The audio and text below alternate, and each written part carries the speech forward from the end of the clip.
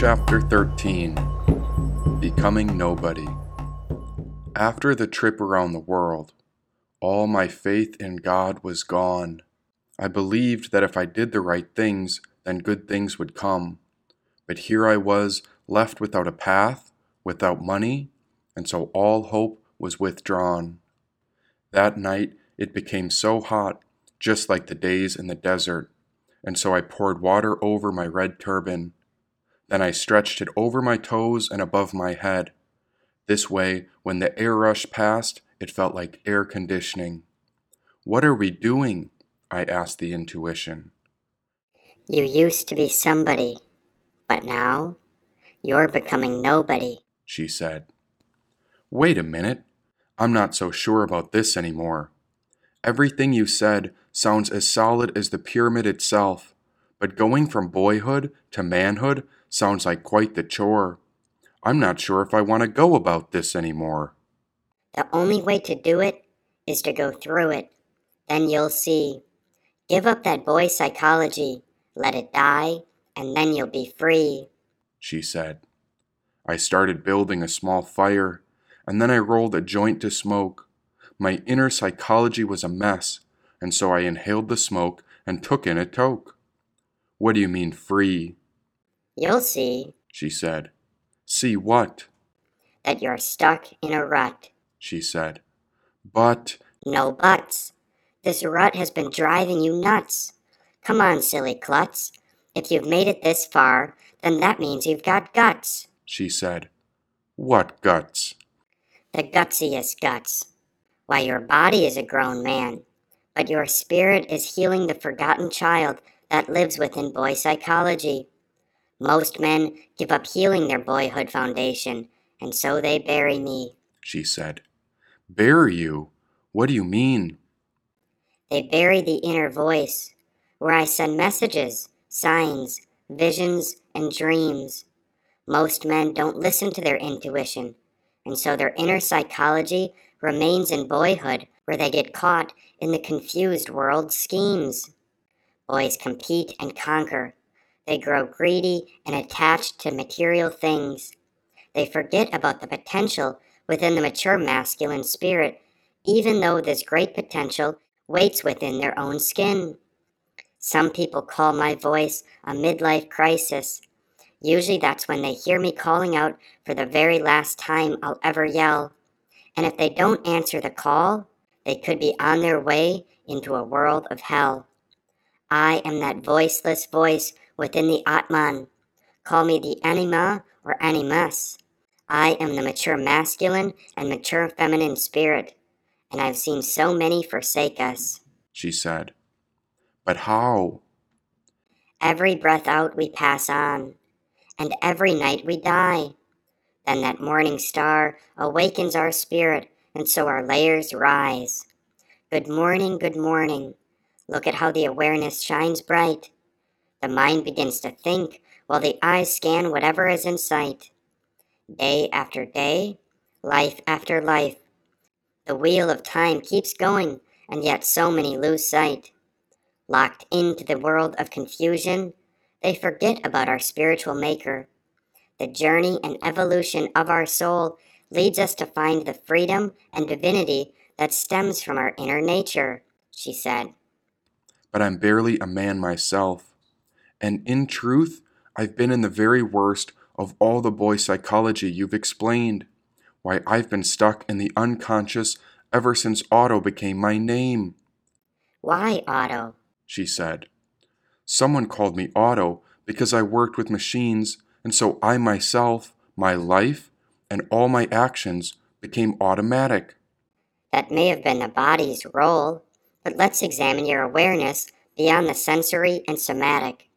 If we look at your mind, the way it navigates sensations, feelings, sights, and sounds, you're the only one here who located the crossroads that other immature boys have not quite found.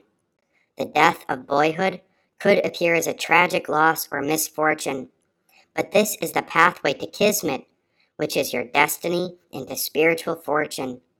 You must die to who you were. This is a psychological and spiritual death. From now on, All you have to do is breathe in and out, then continue to observe this breath. Give it away. Look from the selflessness of the Supreme Self, the soul, the spirit, which is the spiritual center. Surrender, surrender. There is no need to hold on, cling, or grasp at all through this endeavor. Clinging creates suffering, as the ego always wants its own way. But observe the soul. What is this witness within that makes you so whole? What is there, looking out? Yes, you. Who are you that observe so well? Checking out details, aware of what's next. Can you observe from the mind? Now can you emerge as fire through that heart-centered chest? There lives a light, watching how things go. An invisible flame suspended within, and along for the ride, watching your awareness flow. Now where will we go, and how fast will it occur? Can you focus your awareness on the top of your left hand? Then open and close your left hand 3 times. Can you focus your attention on the palm of the left hand? Then look and observe whatever you find. Examine any energy you feel. Then this is where your awareness is present. And this is like a spotlight. Be with that light. Breathe in, breathe out. Now what is this awareness about? Does it have any motive? Or does it just simply observe and let things pass through? Where can you direct it? And how is it here to serve? Now what will you set it upon? Well, let's watch and see where your will goes. Well, go, go, let go, and flow. Awareness goes where you lead it, and I sit within to watch the whole show. And so we grow, above and below. Just as the leaves stretch out from the tree trunk, the roots reach ever low, mirroring each other like the inhale and exhale of a single breath. But in between there is a space, yes, between full and empty. Now what is this moment of rest? Before a seed sprouts, what is this waiting process it undergoes? This is the same in-between after anything dies. And so we know this as the bardo, said the anima. Now the cat with the little tail jumped into view. Oh, it's Kismet, Kismet, she said. Isn't it? There seems to be a misconception as to the idea of bardo, which is that it is purely connected with death and the after-death experience. But the experience of the 6 bardos is not concerned with the future alone. It only concerns the present moment. Every step of experience and every step of life is a bardo experience, she said. What's bardo? It's where you are, in between your old life in boyhood and approaching your new life in the mature masculine, she said. So I'm not a boy anymore? A boy is where you began, and bardo is a Tibetan word. Bar means in between, or you could say no man's land. And this is like a tower or an island located in that no man's land. It's like a flowing river which belongs neither to the other shore nor to this shore, but there is a little island in the middle, in between. In other words, it is a present experience, like limbo or purgatory, the immediate experience of nowness, which is where you are and where your soul is at. This is the basic idea of bardo. And since you've already built the fire, then see this death as a burning and an offering. If we had vultures, we'd let them eat your body to release the past. And since it is the end of your boyhood life that is closing, we welcome the mature masculine at last, she said. I took another couple tokes of smoke as I listened to the voices wander through my head. Were rituals real and permanent? Or was there a chance that I could actually end up dead? Now go and find a small stick. It needn't be thicker than a wire, she said. There were many sticks around here, and so I found just the one. I came back near the fire where this full moon ritual had begun. Think about what you need to let go of in order to move forward with the new. As if you were the pyramid itself, face the first direction and begin by blowing onto the stick all that you are willing and ready to let go of. Then turn to the second direction and release the stagnant energy with every breath as you blow on the stick. Turn to the third direction while blowing on the stick and detach from all grasping. And then turn to the fourth direction as you blow on the stick and place your stick into the fire and bring your past to closure beneath the power of the full moon. Watch as your stick slowly burns. Once it's done, snuff out the fire, take a deep breath, close your eyes, smile, and enjoy the lightness, she said. There was an in-between moment as I began burning the stick. The experience of such rituals also brings the idea of space, of course, and now the stick began to burn like a wick. Without seeing the spacious quality, which does not belong to you, to me, or to others, you would not be able to see the little island in the middle of it all. Life and death are like a river, and this is the experience of Bardo, which could only come from seeing the blank ground of space.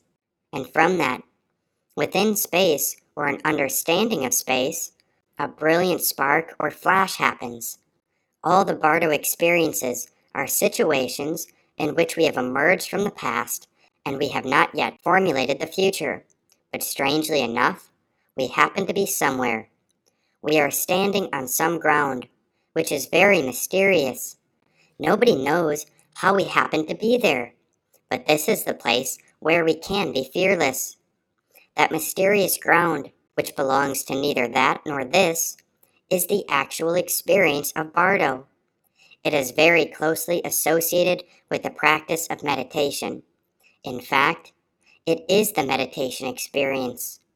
It is also connected with the subject of basic ego and one's experience of ego, including all sorts of journeys through the 6 realms of the world, she said. What do you mean, ego? There seems to be different ways of using the word ego. To some people, the ego is that which sustains them, that which gives them some kind of guideline or practicality in dealing with things is referred to as an ego, being conscious of being oneself. And you exert effort through it, so any kind of self-respect is referred to as ego, which is a general sense of the term. But ego, as we are discussing it, is slightly different from that. In this case, ego is that which is constantly involved with some kind of paranoia, some kind of panic. In other words, hope and fear. That is to say, as you operate, there is a constant reference back to yourself. As you refer back to yourself, then a criterion of reference develops in terms of hope and fear, gaining something or losing one's identity. It is a constant battle. That seems to be the notion of ego in this case. It's a neurotic aspect. You could have a basic sound understanding of the logic of things as they are without ego. In fact, you can have greater sanity beyond ego. You can deal with situations without hope and fear, and you can retain your self-respect or your logical sanity in dealing with things. Continuously, you can do so, and you can do so with much greater skill, in a greater way. If you don't have to make the journey to and fro, and if you don't have to have a running commentary going on side by side with your operation, it is more powerful and more definite. You see, getting beyond ego doesn't mean that you lose contact with reality at all. In a lot of cases, there's a misunderstanding that you need ego and that without it you can't operate. That's a real convincing bait twist.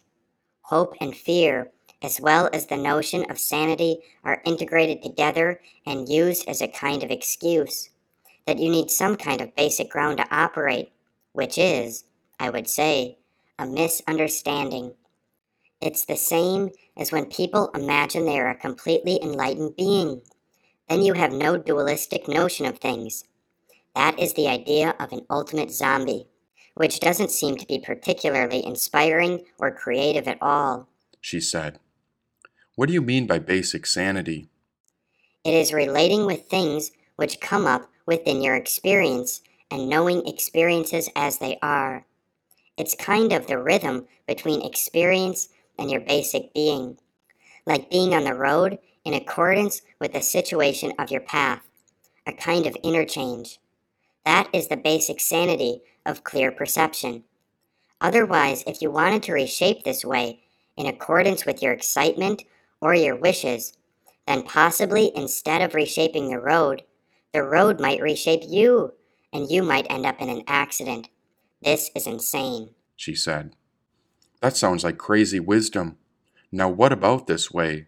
Isn't it the Tao? It is the now.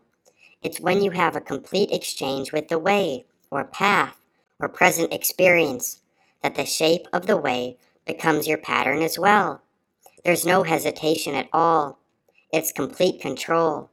Not only control, but also a complete dance with it, which is very sharp and penetrating, quick precision. That precision comes from the situation outside as well. Not being afraid of the outside situation, we can tune into it. That's the fearless quality of this crazy wisdom, said the anima. And this way, what is it about this way? There is karma along the way, she said. Is there a simple-minded attitude towards karma? There seems to be all sorts of different attitudes towards the idea of karma. One is that if you constantly try to be good, then there will be constant good results. That attitude to karma doesn't help you transcend karmic creation. The idea is to transcend sowing the seeds of any karma, either good or bad. By sowing karmic seeds, you perpetually create more karma, and so you are continuously wound up in the wheel of experience called samsara. This is the cycle of suffering that the 6 states of existence reveal. It's the pattern of this world that never ends.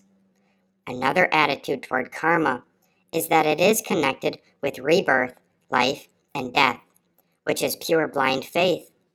That approach brings a certain amount of psychological comfort, that this is not the only life, but there are a lot more to come. Other situations will come up, so you don't have to feel fatalistic anymore. That kind of attitude to karma is not dealing with the root of the karmic situation, but is purely trying to play games with it, or else trying to use karma as a comforter. It is based on distrust in oneself. Knowing that you are making mistakes, you think that even if you do make mistakes, you can afford to correct them, because you have a long, long time, endless time to do so, she said. Maybe I'm confused, but you're saying I'm carrying the weight of all I've ever done? This is a karmic pattern that was carried on when this life begun? Now what is rebirth? What is it that reincarnates into this body? Who am I, and what is it exactly that I embody? It's more of a rebirth than a reincarnation. There is no sense of a solid substance being passed on. You see, something continues, but at the same time, nothing continues. In a sense, we're like a running stream. You could give this river a name, but if you examine it carefully, the river you named 300 years ago isn't there at all. It is completely different, changing, passing all the time. It is transforming from one aspect to another. That complete transition makes it possible to take rebirth. If one thing continued all the time, there would be no possibilities for taking rebirth and evolving into another situation. It is the change, which is important in terms of rebirth, rather than one thing continuing, she said. Doesn't that happen moment to moment within a lifetime? Yes, exactly. You see, the ultimate idea of rebirth is not purely the idea of a physical birth and death. Rebirth happens every instant. Every breath out is a death, and every breath in is a birth. It's a changing process. There's nothing you can grasp onto. Everything is changing, but there is some continuity, of course. The change is the continuity. The impermanence of rebirth is the continuity of it. And because of that, there are possibilities of developing and possibilities of regressing, said the anima. Then I am changing. You are in between changing, and so you are in the bardo. She said. And what is this bardo exactly? In order to understand bardo experiences, you have to understand basic psychology. As we've discussed, the 6 realms of existence, God, jealous idols, human, animal, hungry ghosts, and hell. These different patterns are the sources of particular emotional experiences. They are the basic background. They are the space, and within that, there will be different experiences of bardo, which work well with the thought processes and with different types of emotions, rather than the emotions that you were born with or made out of. The experience of the 6 realms is like having a body, as you are involved yourself with the world of hell, hungry ghost, or human. But if you have a wound on your body, that is the experience of the different types of bardo, a flash of bardo experience. To understand bardo, we have to understand the patterns of ego. This is our basic involvement with situations, or the 6 realms. And the specific situation that we are facing, or bardo, has to have some relationship. The specific development of bardo experience, whether it comes from a dream, birth, death, whatever it may be, also comes from the pattern of ego. When we talk of ego, it is as if we are talking about a man with a body and limbs. It has a basic makeup, and it has its tentacles. The basic makeup consists of paranoia and confusion, but at the same time, its basic makeup started from some kind of wisdom, because there is a possibility that we don't exist as individual entities or as solid persons who can continue all the time. There is the possibility that as individuals, we consist of particles or lots of things, but those particles don't exist as individuals either. When the possibility first flashes onto itself, there's a sudden panic. If this is the case, we'll have to put up some kind of defense mechanisms to shield out any possible discovery of the non-existence of ourselves. We begin to play the game of deaf and dumb. We would like to be individuals who are continually existing, continuously surviving, continuously being one person, and not even making the journey through time and space. Time and space may be extra attributes, but the actual basic phenomenon of our consciousness of being has to be a solid thing. That's how ego tends to see it. So the whole thing is based on a kind of dream, wishful thinking. It is based on what we would like to be, rather than what we are. That leads to paranoia as to the possible discovery of wisdom, and that paranoia begins to develop. From that paranoia, you begin to experiment with extending yourself. You can't just remain constantly deaf and dumb. You also have to learn to establish your ground as deaf and dumb.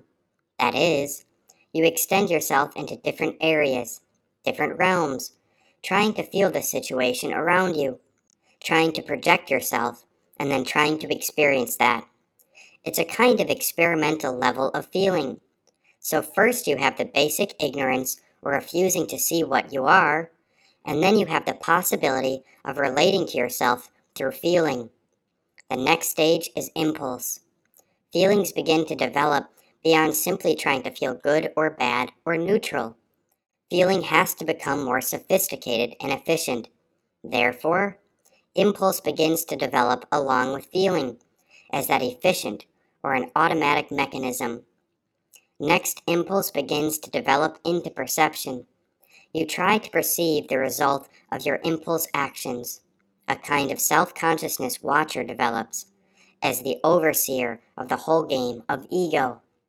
The last development of ego consciousness, which is the intellectual aspect of the ego, trying to put things into categories, intellectual sense of them. We try to interpret things as their basic meanings, and we begin to see in terms of consciousness, in the sense of being conscious in relating with situations. That is the last stage in the development of ego. From the point of view of consciousness, the idea of bardo comes through. Bardo experience presents a case of surviving. In terms of subconscious thought patterns, conscious thought patterns, dreams, birth, death, being with oneself, or the meditative state. These are the types of thoughts that we begin to pull out. The next situation in the development of ego is that as we develop our personal state of being, up to the point of consciousness, that consciousness not only acts in terms of our own subconscious thoughts, dreams, and such things, but also puts our particular shapes or patterns, or creeds, so to speak. It puts our sense of belonging to a particular race or particular family. Consciousness would like to associate itself with particular types of worlds. That is where the 6 realms we discussed begin to develop. Consciousness could either begin in the 6 types of the world from the world of hell, or it could start from the world of heavenly beings. It could start either way. That process is like buying land. We associate ourselves with a particular land, which is one of the 6 states of the world. Having bought the land, it doesn't matter whether the land is a hot land, the burning hotness of hell, the tropical land of human passion, the heavenly land with the clear crystal air of pleasure and meditative states, or whatever land we associate ourselves with as natives. We still have to survive. You see, the point is, how are we going to survive? We need some mechanism of survival, some method, and that survival mechanism, or survival police, so to speak, is that of the 6 types of Bardo, said the Anima.